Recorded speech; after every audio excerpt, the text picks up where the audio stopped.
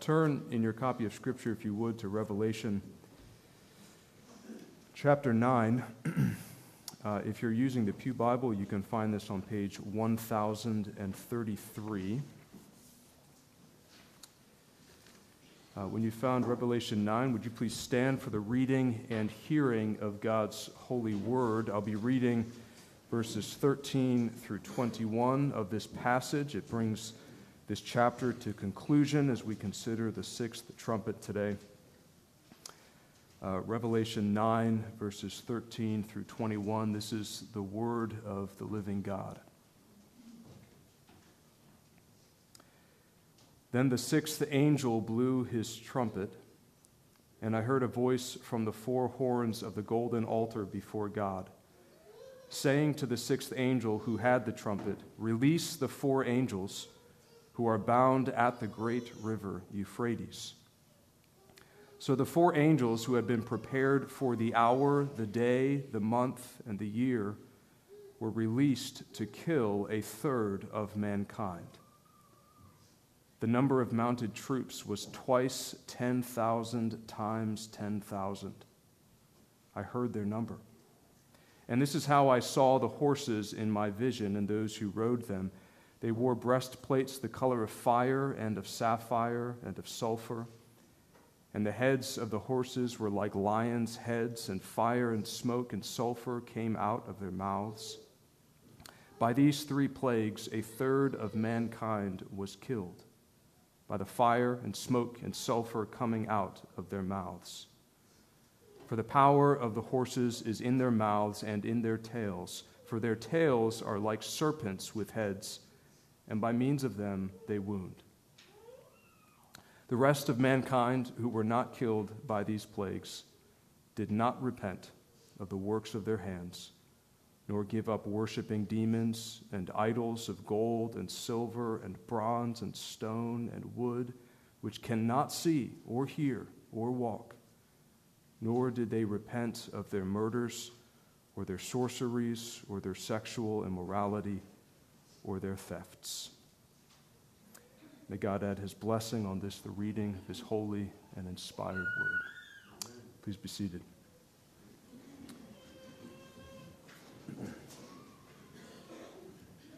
After reading a text like this, you won't be surprised to learn that I have some bad news for us.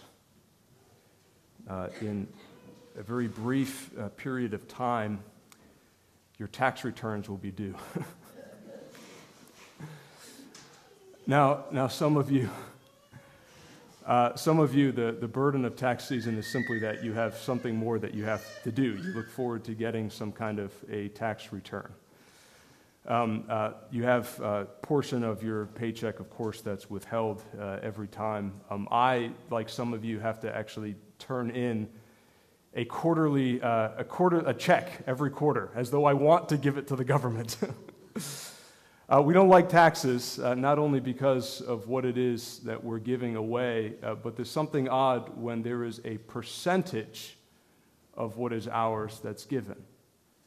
When there's a percentage that's given, we have this kind of nagging sense in the back of our minds that someone is claiming jurisdiction over the whole. They take a portion of whatever it is we have, as though there's jurisdiction over the whole. That's the hard reality of a percentage. There's something like that, of course, with the tithe. We read about that earlier. There's a reminder that though we give a tenth to the Lord, it's as the Lord actually has a claim to our good stewardship of the whole.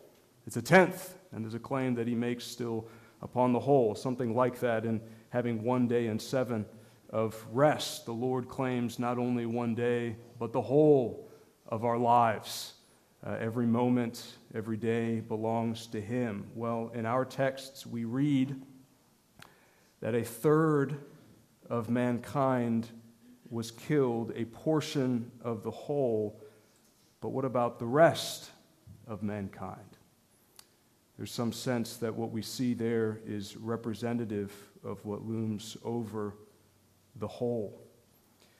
Now, this is a sobering passage. There's no way around it.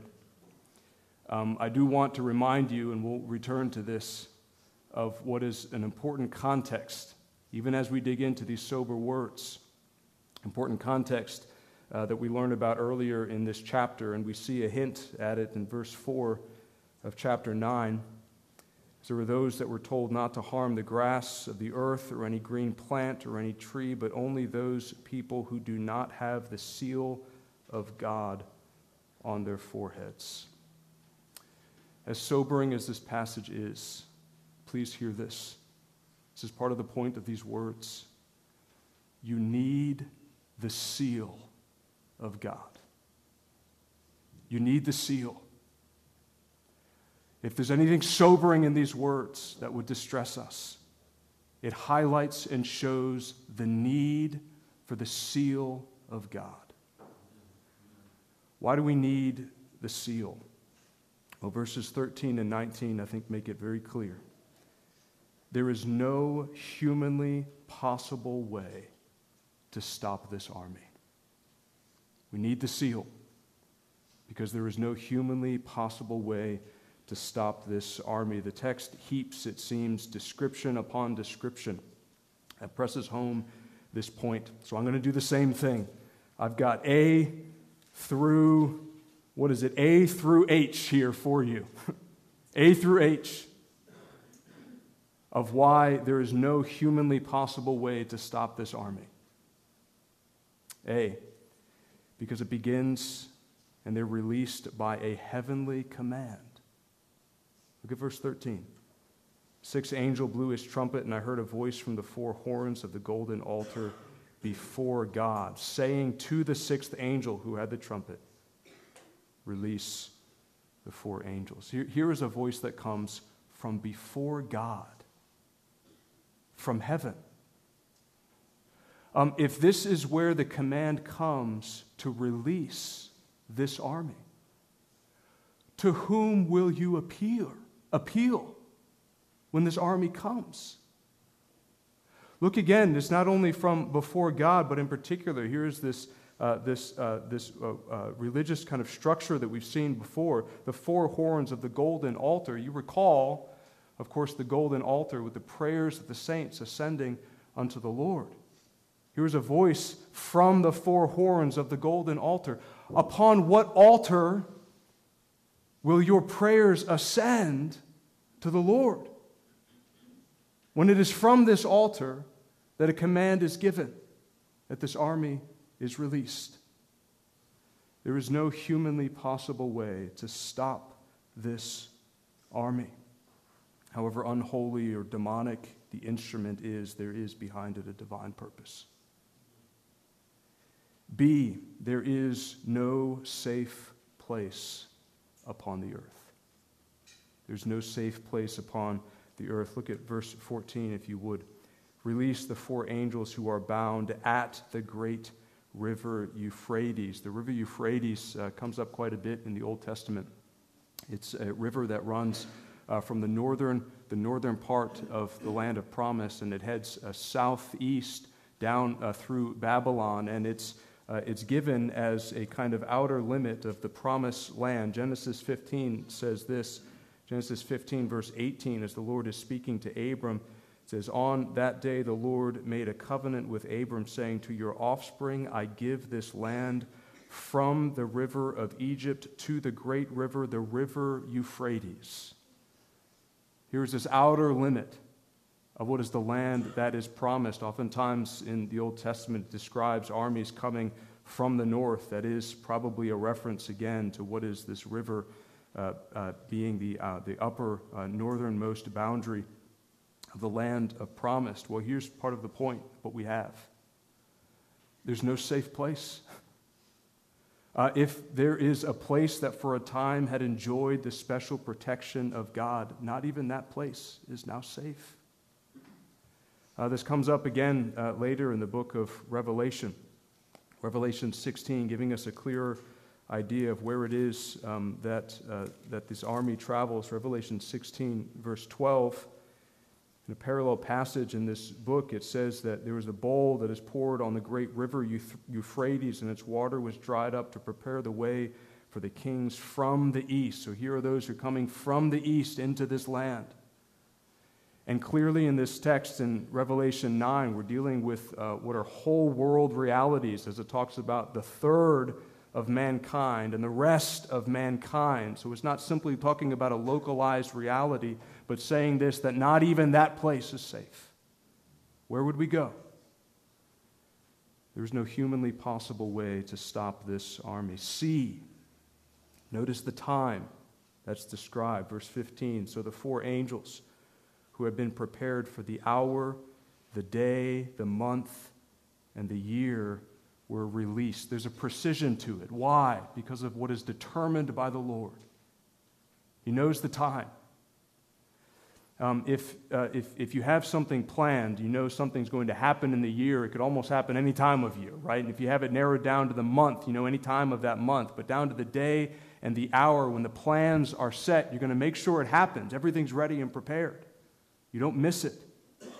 So also this, that which is prepared for the hour, the day, the month, and the year. But notice also the way in which the sequence runs. It goes from shortest to greatest. Because while it is precise in terms of the mind of God, there is a duration to it. And it's a horrifying and terrifying duration. The time makes plain that there is no humanly possible way to stop this army. Their purpose, look again at verse 15. They were released. Why? Released to kill a third of mankind. Released not simply to threaten, released not simply to brandish that which may kill some, but released for the purpose of accomplishing something. Released to kill a third of mankind. And we hear that in verse 18. By these three plagues, a third of mankind was killed. They accomplish what they have been released to do. Their number. Their number makes clear that there is no humanly possible way to stop this army. Look at verse 16. The number of mounted troops was twice 10,000 times 10,000. I heard their number. Now, if you take this literally, what is this? 10,000 times 10,000 is 100 million. Twice 100 million is 200 million. Now, I don't know the military realities all that well, but my understanding is I think the largest standing army is something like 2 million people. This is 100 times that. 200 million. Revelation 5:11, listen to this. This is startling. This is a place where John has a vision of what it is before the throne room of God and the glorious heavenly places. It says this in Revelation 5:11, Then I looked and I heard around the throne and the living creatures and the elders the voice of many angels numbering myriads of myriads. Here's what we need to notice. It's the same language that's used now in Revelation 9. Myriads of myriads, translated in our text, 10,000s of 10,000s. It's the word myriads. Myriads of myriads, but now it's double myriads of myriads. Here is an army that in the description of Revelation, you think rivals even what John had seen surrounding the throne of God. I ask you, to what army would we appeal in the face of this one? There is no humanly possible way to stop this army. Their appearance. Their appearance. Look at verse 17 with me, if you would, of Revelation 9. And this is how I saw the horses in my vision and those who rode them. They wore breastplates the color of fire and of sapphire and of sulfur, and the heads of the horses were like lions' heads, and fire and smoke and sulfur came out of their mouths. Notice the way in which John is speaking here as he seems to make some sense. He seems to give the sense that what he's seeing is not to be taken strictly literally. We've seen that already. This is how I saw the horses. They had heads like lions' heads, again, showing a kind of metaphorical reality, but still we're supposed to get a sense of the terror involved. Even the destructive terror that John sees that must be conveyed to us. Ordinarily, a breastplate, what does it do? It's intended to protect the one who wears it. But here John sees what is intended to protect the one who wears it, but it is itself shows the destructive power of those who wear it. The breastplate itself, as though it conveys the presence of this fire, right, and sulfur. So also even the heads of the horses. Horses are oftentimes used to carry one who the person who rides the horse would actually deal the fatal blow. But the horses themselves, having the faces of lions, with power and terror and able to tear and to destroy. Their appearance, that even which terrifies, kills. G. There's no humanly possible way to stop this army. G. Why? Because of the plagues. Look at the end of verse 18. By these 3 plagues, a third of mankind was killed by the fire and smoke and sulfur coming out of their mouths. Right? It's almost like it's this image of here's an early morning kind of battle, and the horses would snort and breathe heavily, and you can see what comes out of their mouths, but this is itself the plagues that kill. Fire and smoke and sulfur coming out of their mouths. It's interesting to notice places in the Old Testament where this language shows up. I'll show you one, Genesis 19, a passage known to us well. When the Lord brings his judgment upon Sodom and Gomorrah, it says this, Genesis 19, verse 24, then the Lord rained on Sodom and Gomorrah sulfur and fire from the Lord out of heaven. In verse 28, and he looked down toward Sodom and Gomorrah and toward all the land of the valley, and he looked, and behold, the smoke of the land went up like the smoke of a furnace. You notice the fire, the smoke, and the sulfur. Is there any holding that back when it came upon Sodom and Gomorrah? No less is there any humanly possible way to hold it back in this army. The plagues that kill, their power, H. There's no humanly possible way to stop this army. Look at verse 19 with me again, if you would. For the power of the horses is in their mouths and in their tails, for their tails are like serpents with heads, and by means of them they wound. There's certainly this sense of here, not only what is this a ferocious attack from the front as you have the faces of these lions, but also even the tails from the back, right before and behind. Whether in front or behind, here is the power that strikes.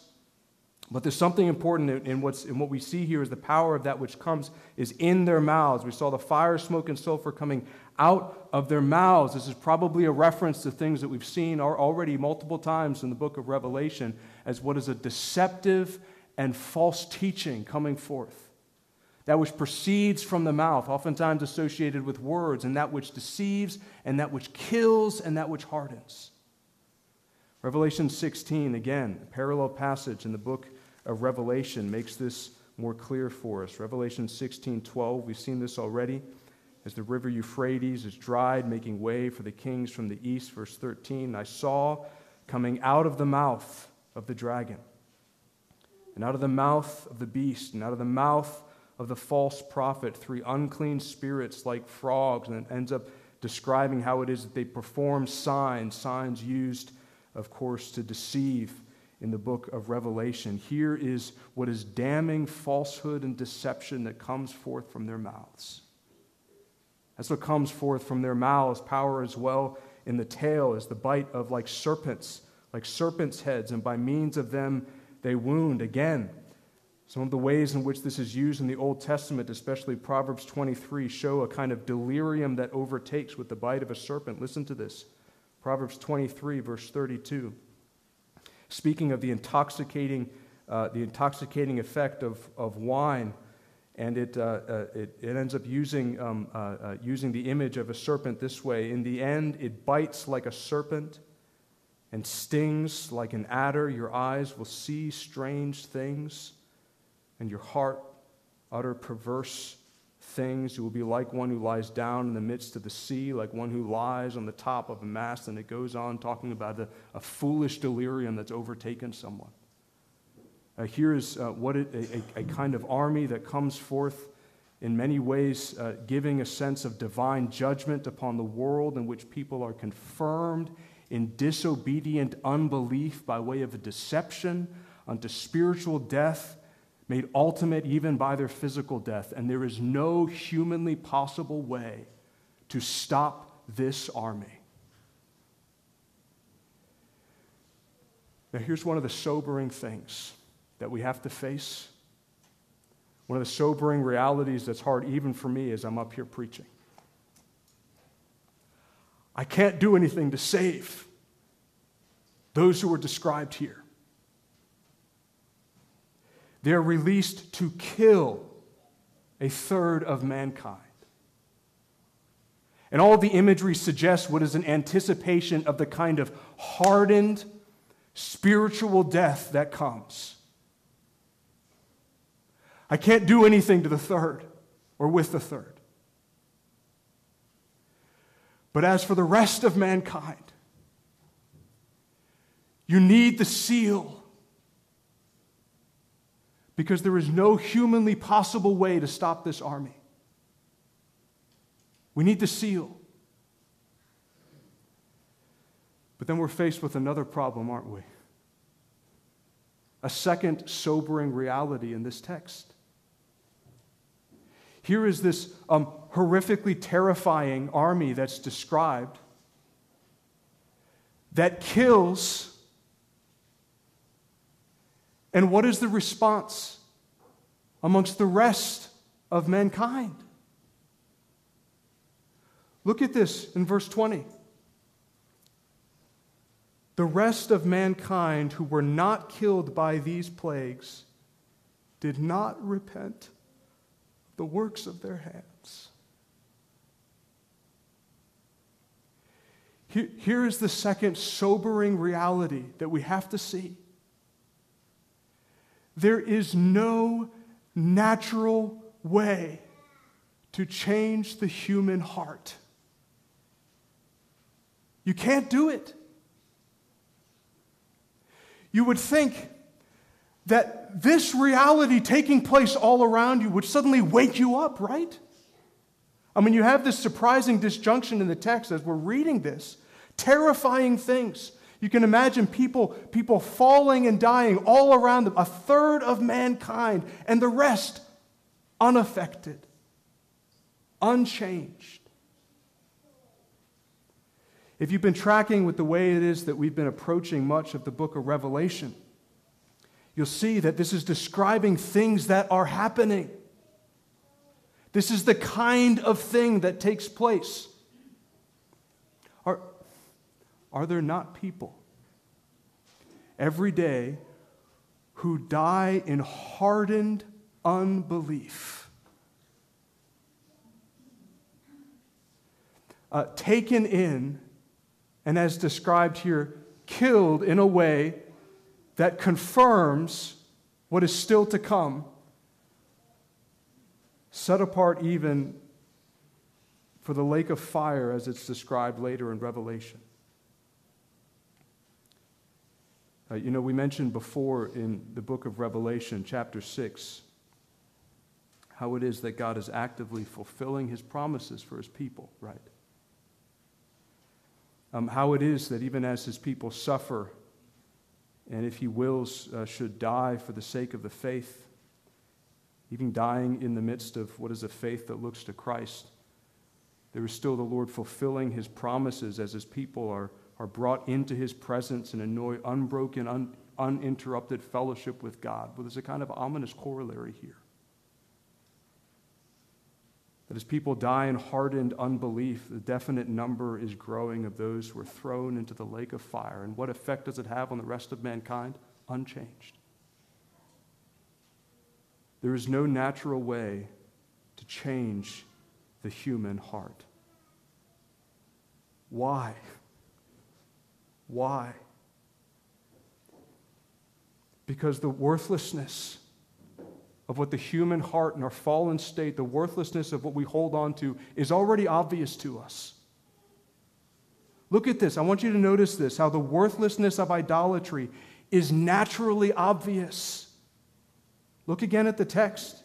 It makes this point. They did not repent of the works of their hands, nor give up worshiping demons and idols of gold and silver and bronze and stone and wood, which cannot see or hear or walk.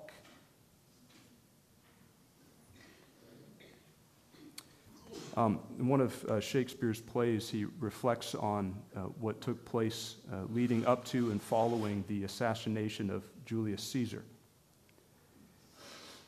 And the conspiracy leading to his death begins with a man reflecting upon the bizarre situation that here is a man, Julius Caesar, who is receiving a kind of almost godlike reverence from the people. How is such a man held in such high regard today when just yesterday everyone knew him to be a mere mortal? He was feverish and sickly, just like the rest of us. When he needed help, he cried out for help. When he came, as he thought, close to death, he was afraid. Yesterday, a mere mortal, but now today, revered as though a god. It's obvious. Everybody knows it, but it makes no difference. Why is it that there are assassinations of leaders who claim divinity? Because everyone knows they're merely mortal. How is it that we see, especially through the pages of the Old Testament, here is idolatrous nation making war against idolatrous nation? Why? Because they know their idols are nothing. They're worthless. Even the way it's described here, notice the pattern, something similar to what we had before with the time, but here, gold and silver and bronze and stone and wood, going from what is the more valuable and enduring to the least valuable and more easily corrupted and corroded. Wood disintegrating and falling apart. Some people may have idols of gold, but guess what? It's just as worthless as the wood. Why? Because it cannot see, cannot hear, it cannot walk. Or idols, they cannot see. You're in need, you need deliverance, they can see nothing to help you. You cry out for help, they can hear nothing. You want to move them from here over to there. Guess who has to do it? You do. See, here's the thing with idolatry. Idols give nothing but require everything of you. Part of the burden of Old Testament prophets, insofar as they talk about idolatry, is they make the point that not only is idolatry foolishness, but everyone knows it's foolish.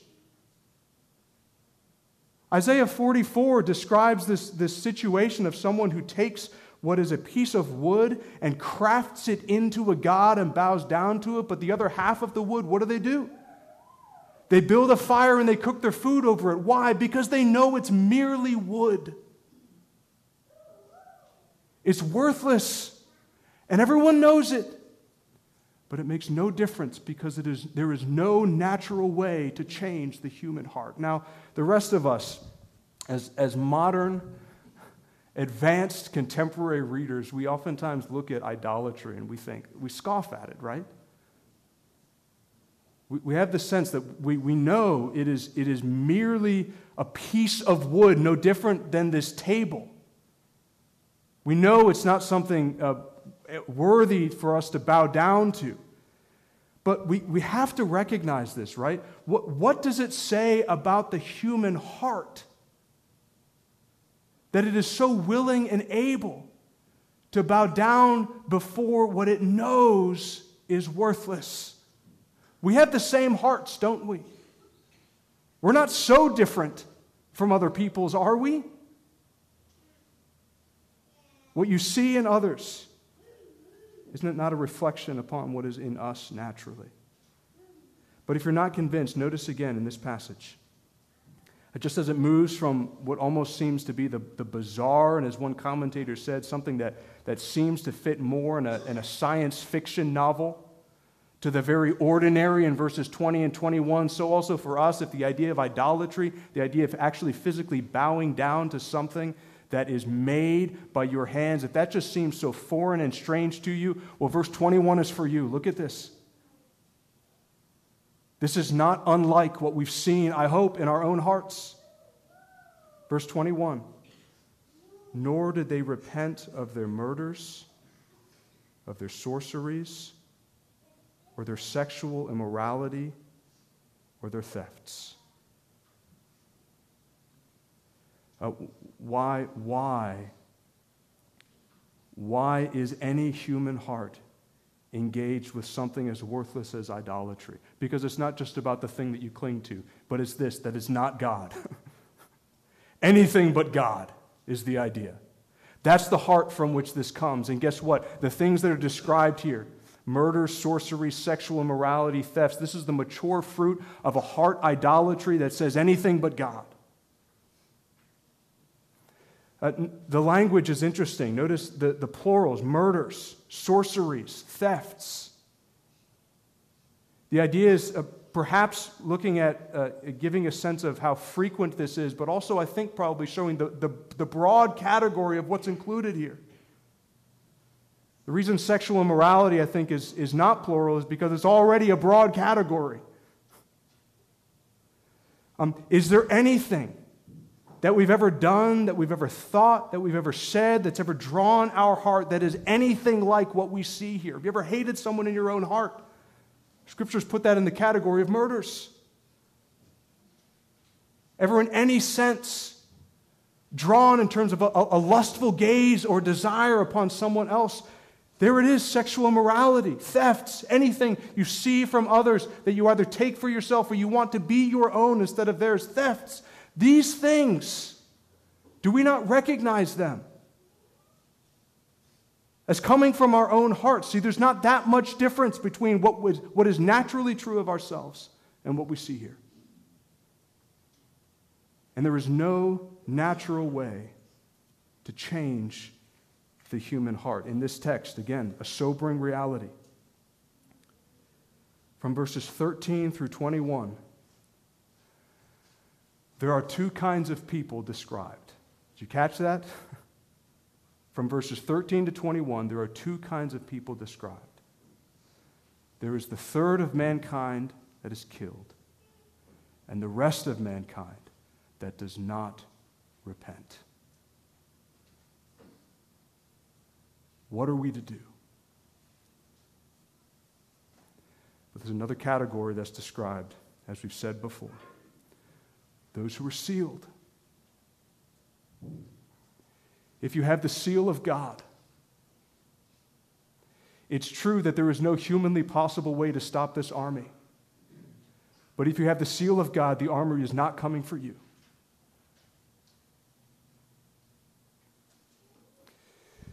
It's true that there is no natural way to change the human heart. But if you have the seal of God, praise the Lord, we have new hearts. I want to take you briefly just to two passages that Pastor Matt had looked at with us when he preached on the seals, those who were sealed. The first is 2 Corinthians 1. Turn there if you would. 2 Corinthians chapter 1, verses 21 to 22. Listen to this that describes the seal of God. Listen for where this seal is given. And it is God who establishes us with you in Christ and has anointed us, and who has also put his seal on us and given us his Spirit in our hearts as a guarantee. We have the seal himself where we need him the most, in our hearts. There's no natural way to change this heart. But the Spirit of God is given. There's our hope. Ephesians 1, turn there again. Ephesians chapter 1, verses 13 and 14, again describing, including the seal and his description of salvation coming to them. Ephesians 1, 13 and 14. In him, that is in Christ, in him you also, when you heard the word of truth, the gospel of your salvation, and believed in him, were sealed with the promised Holy Spirit, who is the guarantee of our inheritance. Now, it's interesting to think about how exactly all these pieces fit together and what Paul is describing: the giving of the Holy Spirit, the presence of faith, perhaps even regeneration. If you're interested in that, we're going to talk about it a little bit next week in Sunday school, how those things fit together. But for now, what I want you to see is this: who has the seal? Those who believe in him. Those who believe in the Lord Jesus Christ have the seal, the promised seal of the Holy Spirit. The words in the book of Acts are clear. Believe in the Lord Jesus Christ and you will be saved. There's no humanly possible way to stop the army we've described, and there's no natural way to change the human heart. But those who believe in the Lord Jesus Christ will be saved. Repent and believe in the gospel, the book of Acts says again, and you will receive what? The promised Holy Spirit, the seal of God. There's no natural way to turn these things aside, to convert our hearts. But God has done a supernatural work of his grace still to save. Do you have the seal? He seals his own by the Spirit.